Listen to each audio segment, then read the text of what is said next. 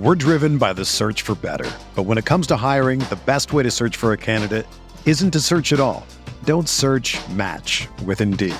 Indeed is your matching and hiring platform with over 350 million global monthly visitors, according to Indeed data, and a matching engine that helps you find quality candidates fast. Ditch the busy work. Use Indeed for scheduling, screening, and messaging so you can connect with candidates faster. Leveraging over 140 million qualifications and preferences every day, Indeed's matching engine is constantly learning from your preferences, so the more you use Indeed, the better it gets. Join more than 3.5 million businesses worldwide that use Indeed to hire great talent fast. And listeners of this show will get a $75 sponsored job credit to get your jobs more visibility at Indeed.com/Blue Wire. Just go to Indeed.com/Blue Wire right now and support our show by saying that you heard about Indeed on this podcast. That's Indeed.com/Blue Wire. Terms and conditions apply. Need to hire? You need Indeed. Hello and welcome to the Esports Biz Show. I'm your host, Justin Jacobson. This week we'll be discussing esports teams. Just as a disclaimer, nothing here is intended as legal advice, as all the information is for educational purposes only. This week's guest is Justin Varghese. Justin handles sales and marketing partnerships for esports organization Panda. He's also an esports play-by-play caster and event host for a variety of games. Prior to working with Panda, Justin worked at Shot Call as a business development manager, as well as a marketing manager in North America for DreamHack. Thanks for joining us. Hey, thanks for having me, Justin. And I know we already made this joke over email and over LinkedIn, but let's just beat it to death. Great choice in first names, gotta say, really nailing it. Right, I'm definitely a fan, of my name. Always try to get Justin.com, but they beat me out to it. What can I do?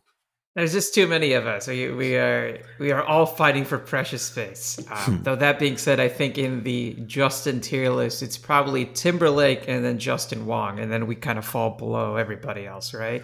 I always say Justin Bieber, Justin Timberlake. Those are the ones that I sue, but I guess Justin Wong is more apt for esports. Oh yeah. I mean, he's only the greatest fighting game player America's produced, right? Named Justin. There you go. And he's got our name too. It works out.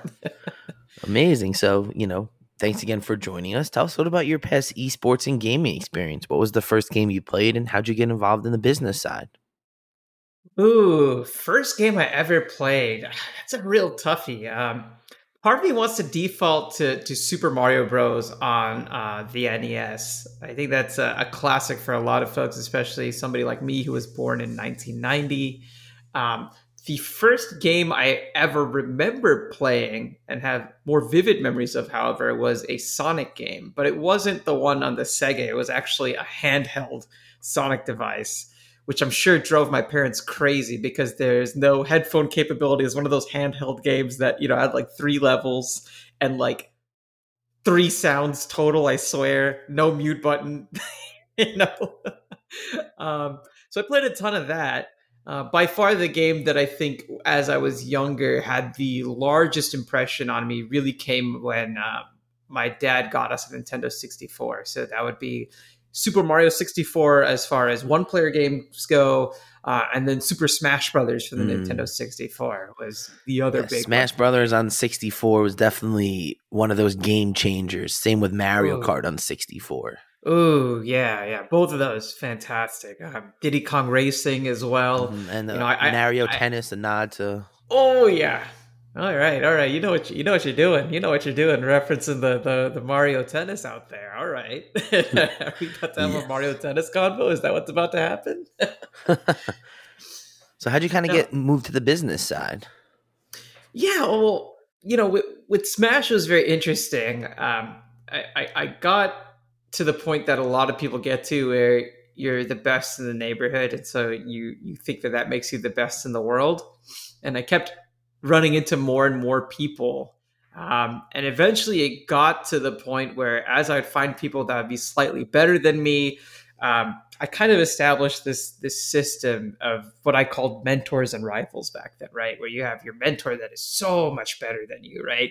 And your rival that is a little bit better than you. And the whole concept as I was playing was trying to make it so that I could continue to improve until eventually my mentor would become my rival, and you'd have to find another mentor and repeat over and over again.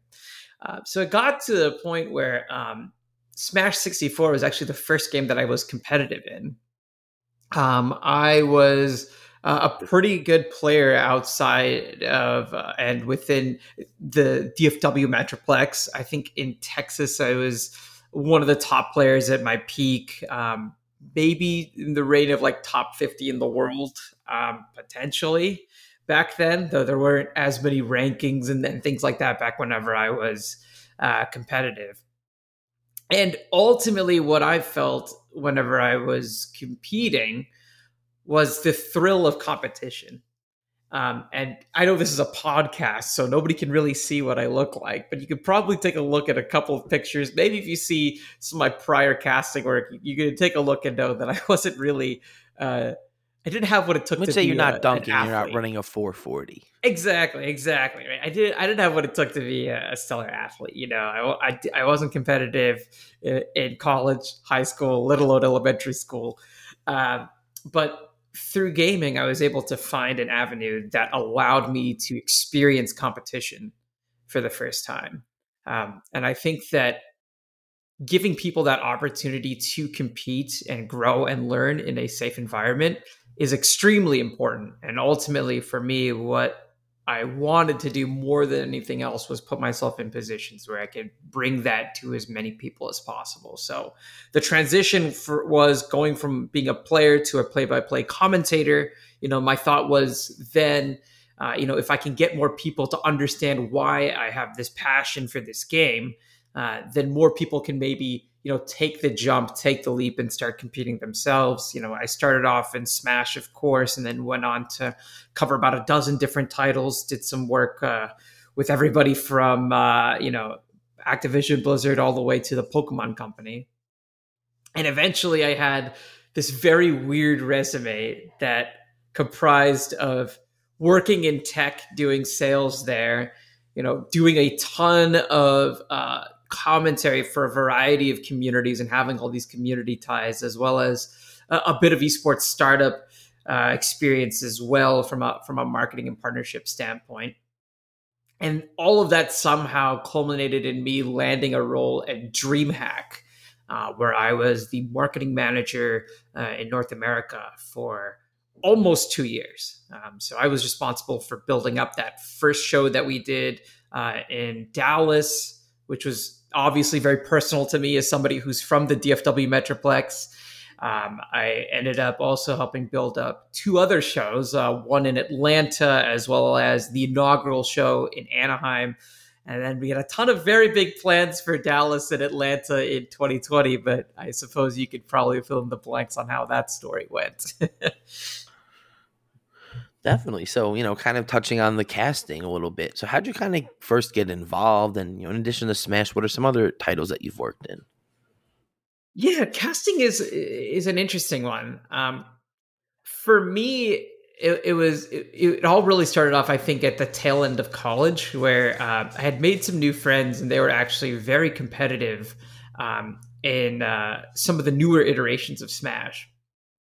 And they, played against me in 64, and then I played them in some of these newer iterations, and they said, "Hey, man, like, you need to start going to some of the tournaments for some of these more newer titles, because there's actually more money that's coming into this space, and you could maybe do well for yourself there." And so, being in college, I learned the way that I would typically learn in college, which was by going on YouTube and doing my research that way. And at the time, I had stumbled upon what was considered then to be the Super Bowl of Smash Brothers. It was a tournament called Apex. And I really fell in love as I was watching some of these newer titles. At the time it was Melee. And it wasn't really just with the game itself and the fluidity of the movements, the mind games that the players played, but also with the fact that this was the first time that I had heard Smash with play-by-play and color commentary. And I remember thinking to myself, like, there's no way in hell I'll ever have a chance to do something like that. But I feel like if I did have a chance, I'd have a lot of fun with it. So I did some more research and digging, and it turned out that the largest broadcast company for Smash Brothers had relocated, and their newest venue that they were in for the South was actually about 6 minutes driving distance from where I lived at the time. And to make things even more, simple, I had a friend who was friends with their director of content strategy who had also done a lot of commentary work. And so it was as simple as just jumping into the DMs of this guy, Sean Horn. We chatted a little bit. I explained like, hey, like I've seen you do some commentary work, and I was just really curious, like, how'd you get into it? And what's a starting point for a total beginner like myself? And so we talked for a while, and eventually Sean said, hey, at some point you should really swing by what we're doing. We'll chat in person, and then who knows, maybe I'll put you on for a game or two. And so then I showed up, a couple weeks later with a friend that I had made a few weeks prior to that, somebody who industry people might know, Nabil Pervez, one of the co-founders of AOE Creative. We pulled up, and I thought that maybe if we were very lucky, we'd get a game before a white hook would pull us off of the commentary desk like Looney Tunes. But they actually really liked us, and the first time that I did it, I ended up doing about 3 hours straight of casting, and we got to close out the night together as well. So it was a really, really cool experience, and then from there, the snowball really, really started rolling down the hill. I ended up getting sponsored by them to be one of their premier casters along with Nabil. We ended up doing our first regional tournament, got flown out to my first national, then my first international. And then after about a year of doing that, that was when I started branching out into other titles, doing a little bit of Halo with MLG back then, eventually getting to do some Hearthstone with Blizzard, some Pokemon with the Pokemon Company, all sorts of fun stuff. In a nutshell, hopefully that gives you some sort of idea. But really, I think it was a series of happy accidents, being in the right place at the right time, and honestly, some really, really kind people that were nice enough to give me a shot and help nurture me along the way. Well, that's an amazing story, and I think it gives some inspiration to some of our listeners. Where it was one of these things where you learned about something, you identified, you researched, and you just reached out and put yourself out there, and tried to find your in. And a lot of the times that's half the battle, is putting yourself in that position. And as you saw, they were interested. You spoke to them, they invited you down, and it really kind of set you on this trajectory to essentially commentating at the highest level of the game. Very lucky, for sure. Very, very, very lucky. And I think that where things were when I started and where things are now is obviously very different, especially for some of these grassroots communities. I think that there are so many more opportunities now because of how much easier I think it is to be able to stream a lot of this content. Back in the day, there was only a handful of entities within Smash that would be streaming content at a weekly. And now if we're talking about Smash and fighting games, even outside of that, that coupled with how big I think being able to cast remotely has gotten recently means that, even if you're a novice, there are ops. It's just putting yourself out there, and then being able to continue to refine what you do if that's the path that you ultimately want to go on. Absolutely. It's kind of just getting these opportunities and doing well and growing from there. So tell us a little bit about Panda, about the organization. I've been enjoying Multiversus myself, so I definitely know that, there's some unique stuff that the organization's working on. Yeah. Real quick, though, who do you play Multiversus? I enjoy Finn, and then I'll go in there and smash with the Iron Giant, but I think Finn is my go-to. Man, you're a wild card. Yeah, I used to Finn to win. That was my go-to when the game first dropped. Nowadays, I'm playing quite a bit of Wonder Woman, though. She's been she was my number 2, I would say. Oh yeah, she's been clicking. I'll tell you what. After this podcast is done, maybe we should get a couple games, and that'll be fun. But Multiverses aside, yeah, Panda's very weird. in the world of gaming and esports. I'll come right out and say that Panda is extremely weird. Yeah, a lot of the titles that articles like Forbes write about, your League of Legends, your Counter Strikes, your Rocket Leagues, your Valorants of the world, we don't play any of that. Instead, we're really focused on what we feel is the most diverse and the most untapped large audience within all of gaming and esports, and that's the 1v1 space. So that means titles like Smash Brothers, Street Fighter, chess, Guilty Gear. These sorts of titles have been around for quite some time. We're talking over 2 decades of competitive history.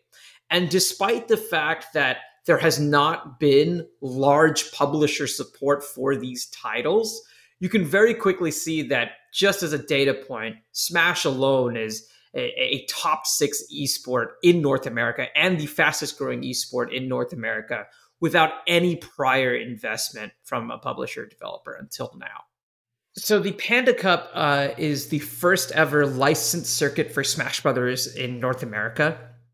This is a huge deal because it is the first time in Smash's 20 plus year competitive history that Nintendo is supporting a circuit.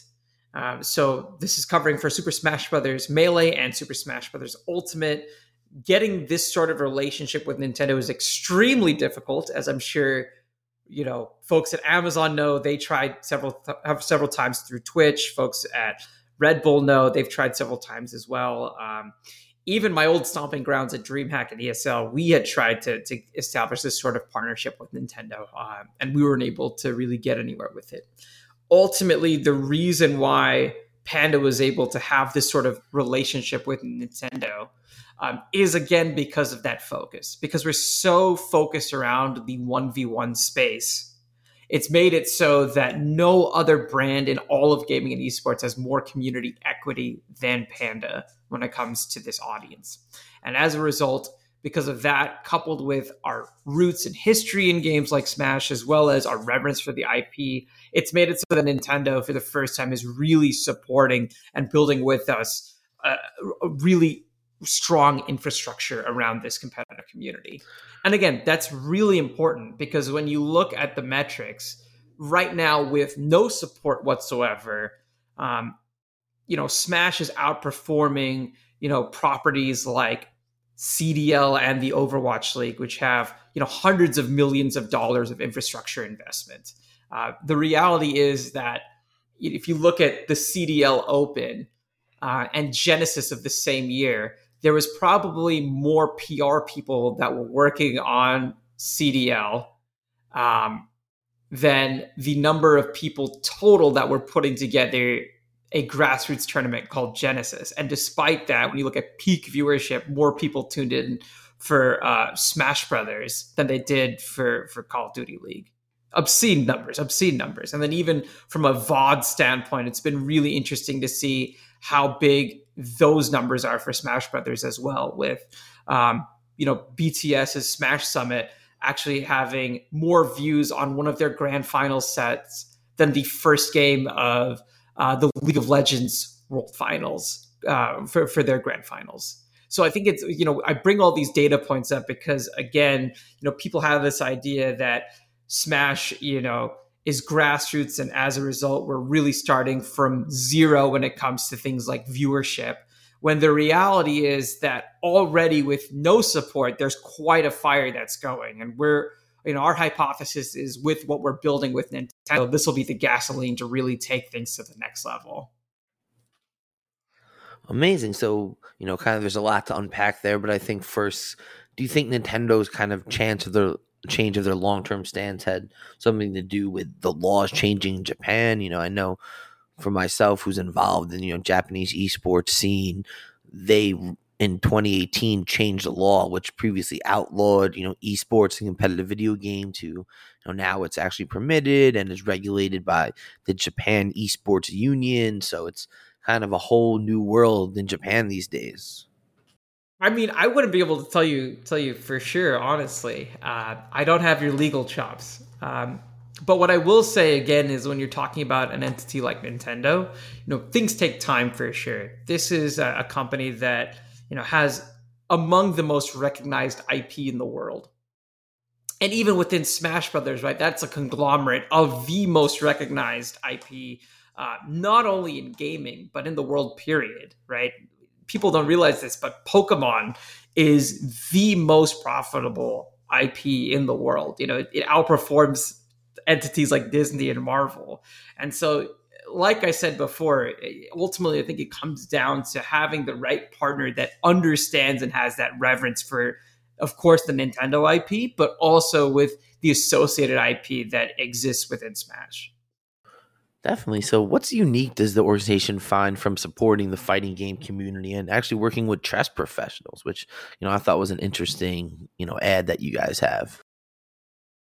I think what's unique about working with, the 1v1 space in particular is the fact that it is so different from any of the other communities within gaming and esports. And I can say that with confidence. Again, whether you're looking at the relationships that I have with various communities throughout esports, from my time as a caster all the way to my time at DreamHack, where we would literally have everybody under one roof, there's just something so different about the 1v1 space. And I think that ultimately it comes down to the fact that this is the most diverse audience in all of gaming and esports, period. And I think that because for so long, a lot of these games have been optimized for offline in-person play first, it's made it so that the community mindset and atmosphere overall feels much more communal. And I think that to me, that makes it so that it is one of the most welcoming and unique spaces in all of gaming. Definitely. So, kind of from your position with the organization, how do you determine what brands that the team might work with, ones that you might target, and the brands and stuff come and approach the team to work with you? Yeah, when it comes to brands, it's interesting. I was asked this question on a panel recently as well. Ultimately, what we have to think of first is our community. And that's really important because it means that we're not really focused on going after every single brand in the world, because candidly, getting every single logo under the sun would not be the right play for us as Panda or for our community. Instead, what we try to do is get a very deep understanding of what a brand's goals are overall, see if that merges well with our communities and what their core values are. And then, if that's the case, being able to marry those two together by leveraging some of our community equity and out of the box thinking to make it so that this brand can actively contribute to the ecosystems that Panda has built out. So ultimately, from a brand and partnership standpoint, that means that we're really tactical about what brands we work with. I think for me, looking at fighting games and the 1v1 space as a whole, it's not necessarily a space that every single brand will find perfect fit. But the brands that do find fit will find, I think, disproportionate value compared to some of the more milquetoast activations they can do within this space. Interesting. So, what are some recent partnerships that you guys have worked on? Yeah, great question. So, as of 30 minutes ago, we announced Wonderful Pistachios coming on board as an official snack partner of the Panda Cup. This is huge. It's one of the first times that they've ever been involved in gaming and esports. And we're really excited to have them on board. They'll be, sponsoring our Last Chance qualifier as well. They're gonna be a title sponsor there, which is very exciting. Before that, about a month before that, we announced that Grubhub was coming on board as in a major way as well for the circuit. So a ton of momentum there. But if we're looking at from a longevity perspective, I really think that ultimately it goes back to our relationship with Geico, which is very interesting, right? So this is about as non-endemic of a brand as it gets. We've had that relationship, for 6 going on 7 years now. And again, the reason behind it is that they've seen this audience, they've seen this community, they know what the feeling is, and they really understand that by aligning with Panda, they're able to really have a stronghold in a place that isn't super populated with locals. So what difference is in the kind of the community that you're mentioning between the fighting game community and maybe some of the other games? Again, like I said before, I think the biggest difference really comes down to the community itself. Not only in regards to how welcoming and open that community is. I mean, you see all walks of life, all kinds of people at any fighting game or 1v1 event. Um, the energy itself, I think at these events is far greater than any other, gaming and esports event, because the kinds of people that are there are very different. When you look at most gaming and esports events, 99.9% of the people that are there are spectators, and less than 1% are actually playing in that tournament. You contrast that to fighting games, where still to this day, these are open bracket events. And what that means is, somebody could listen to this podcast, get fired up about fighting games, buy a copy of Street Fighter, compete at Evo in 2023, and get paired up against Daigo, one of the greatest Street Fighter players of all time. And I think the fact that you have this atmosphere that allows for those kinds of interesting Cinderella style stories, where you can literally come from being a nobody to a somebody, have that recognition and that personal growth, makes it so that, to me, it's a much more engagement focused community, right? Because again, they're not there to just sit down and watch. They're there to tinker. They're there to communicate. They're there to build relationships. And so tying that back to the brand side again, like when I'm trying to, chat with brands and ideate around what kind of strategy makes sense for them as they're activating within this space, try to think outside of the box a bit more, away from just plays that only target that top 0.01% of player, and being able to have those activations that really provide value for the other 99.9%, I think is very critical and very unique towards this space.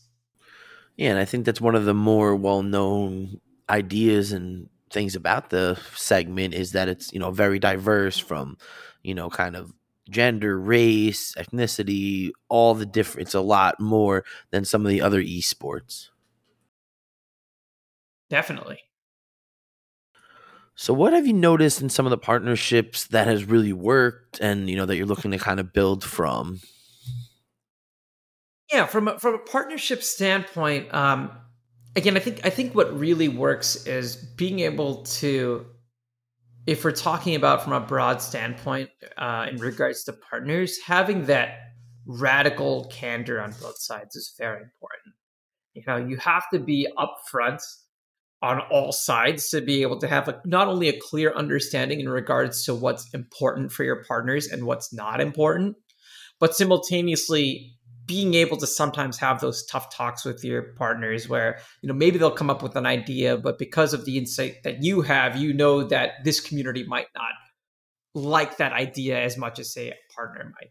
And so then it comes back to a process of being able to work together to figure out, okay, what is the line that we can take that makes the most sense, that aligns with a partner's specific brand goals, and also aligns with the desires of the community itself. So being able to have that sort of transparency on both sides is extremely important, not only in regards to being able to sign a partner for year one, but also to have that Geico-esque relationship where it is multi-year and they're here for the long term.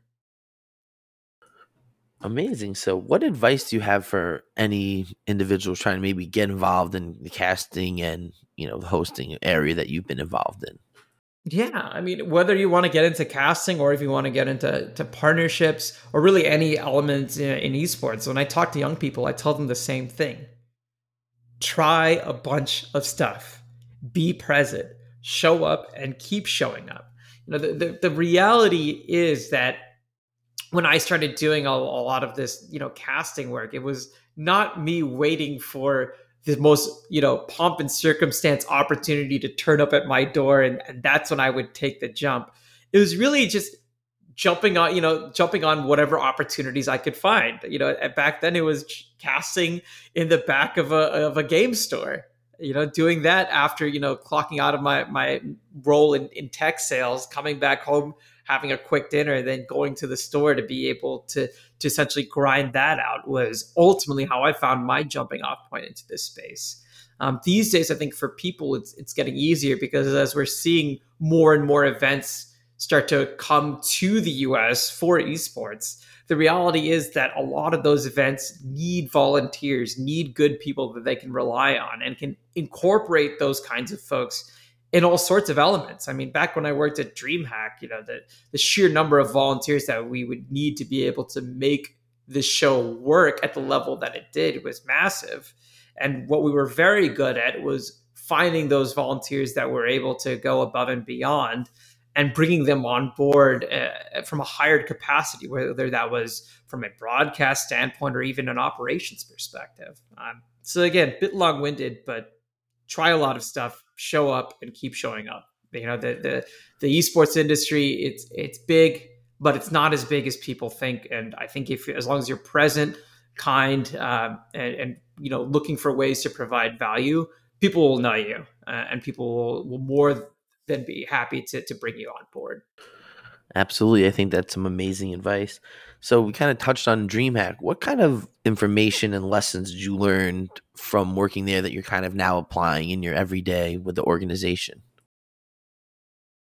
Yeah, DreamHack was very interesting. I think that the biggest value that DreamHack gave me was being able to think as a marketer. DreamHack was really the first time where I felt like I had, pretty solid control from a marketing perspective. And it made me be able to do things like test various strategies and activations to figure out, what do different communities ultimately respond to? And that's really valuable because even though I'm on the sales and marketing partnership side now, when I chat with brands, I'm able to turn my marketing brain on because I was able to exercise that for almost 2 years. And I think that allows me to have, a deeper conversation and connection with these brands that maybe somebody that has strictly a traditional sales background might not have. Definitely. So what advice do you have for any brands that are looking to work in, esports, whether with Panda or just in general? Be open to learning is massive. Being open to learn and test and think outside of the box is ultimately what makes gaming and esports activations unique.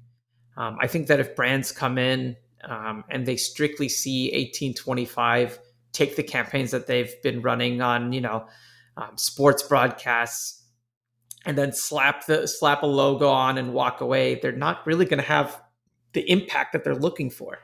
But if a brand is able to, show up, provide that value to these communities, and really take the learnings of every activation to refine the next one, then I think that that's extremely valuable for all parties involved. It is harder than, dumping a bunch of money and getting a logo and walking away. But I think the reward is much, much greater for those brands. If I'm thinking about, Grubhub, of course, they're very excited about the reach that, the Panda couple have. But ultimately, when you read their press release, what they're very excited about is understanding how to best talk to this audience so that they can have that insight to continue to refine what they do within these spaces.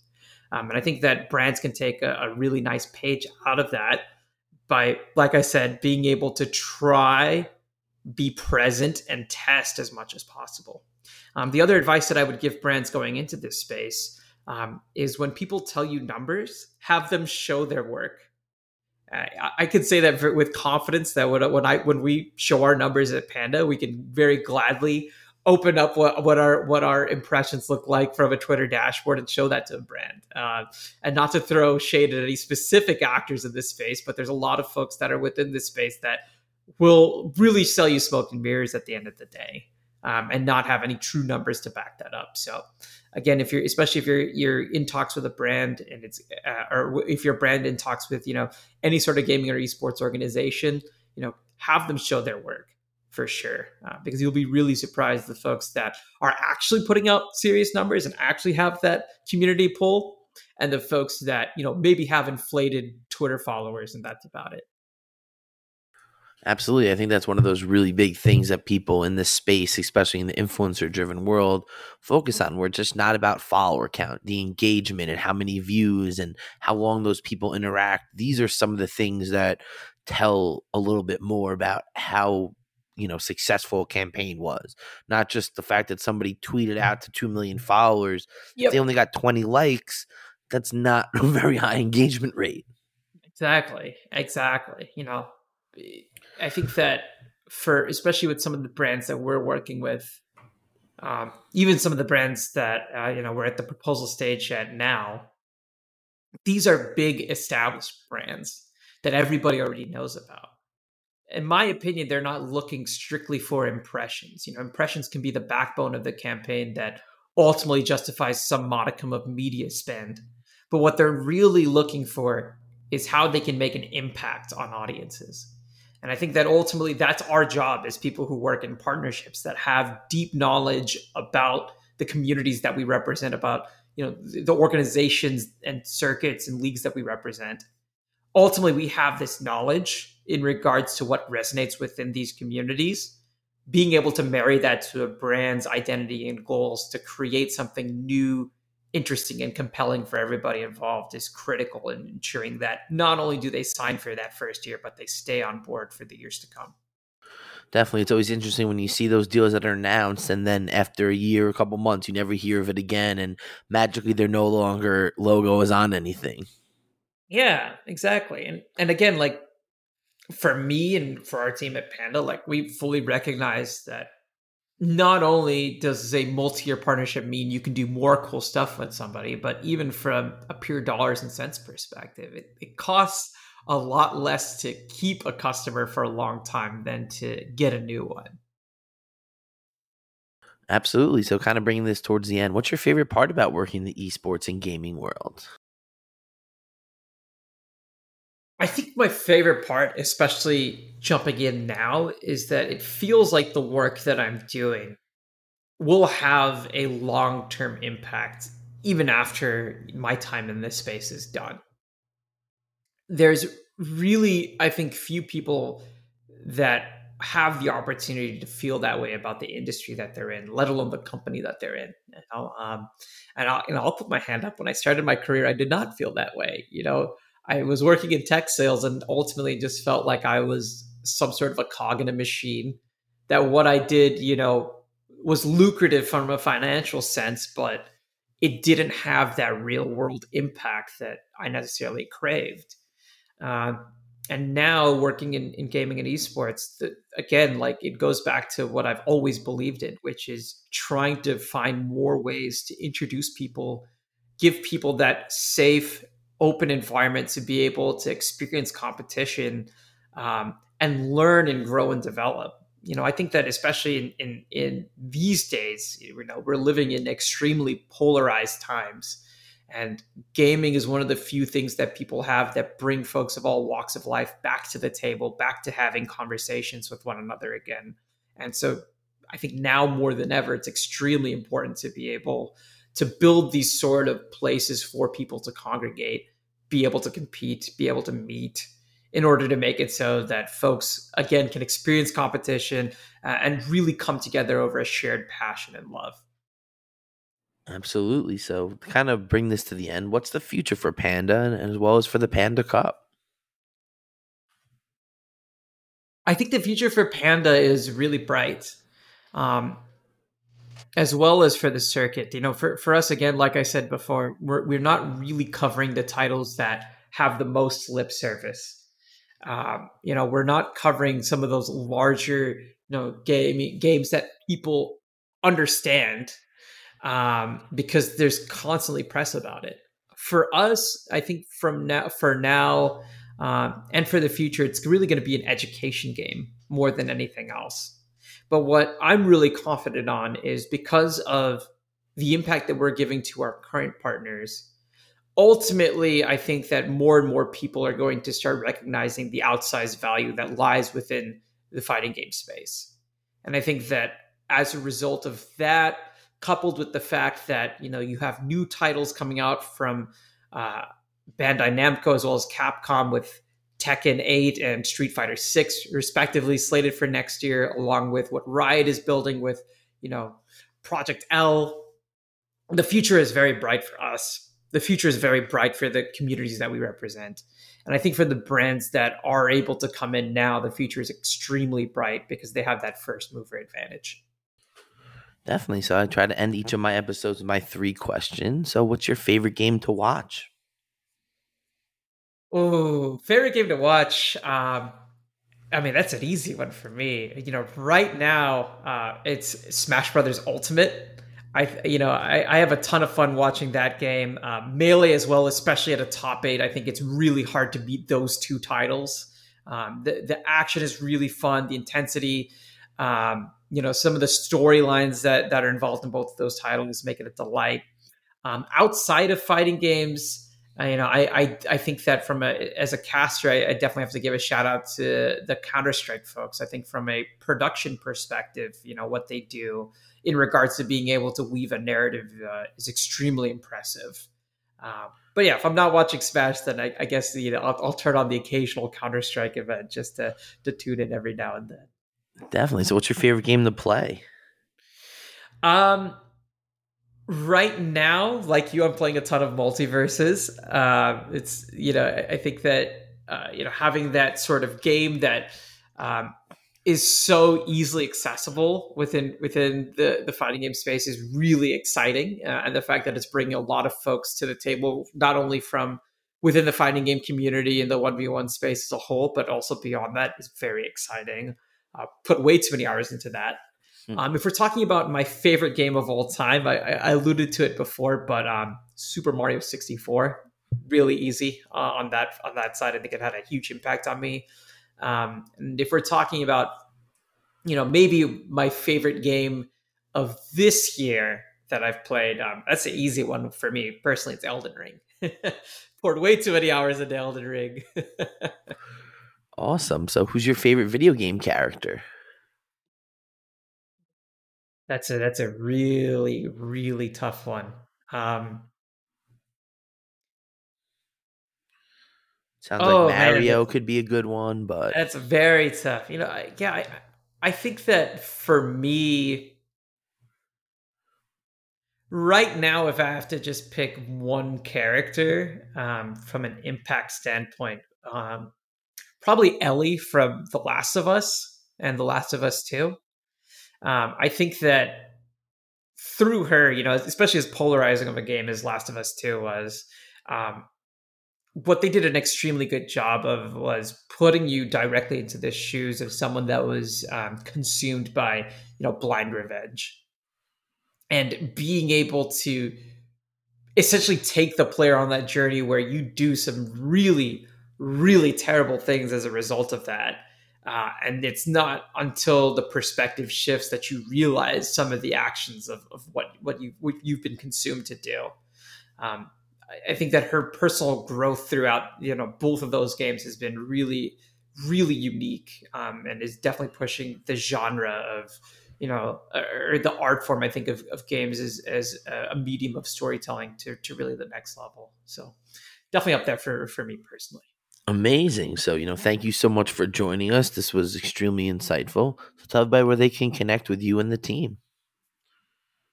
You can connect with me at jvarg1990 on all platforms. Twitter and LinkedIn are primarily where you'll find me. And then when it comes to Panda, you can find us on Twitter at Panda Global, on Twitter and on Instagram. And on LinkedIn, it's just Panda. Amazing. So thanks everybody again for tuning in, and make sure to follow me on Twitter, Justin JESQ, and check Apple Podcasts for all our past episodes. Spring is in the air at Littleton Coin Company, and we want to help you brighten your collection. Visit us at littletoncoin.com all month long to enjoy 15% off your purchase. With a wide selection of coins, paper money, supplies, and more, Littleton Coin Company has something for every collector's taste. Use promo code SPRING at littletoncoin.com for 15% off your purchase all month long. Restrictions apply.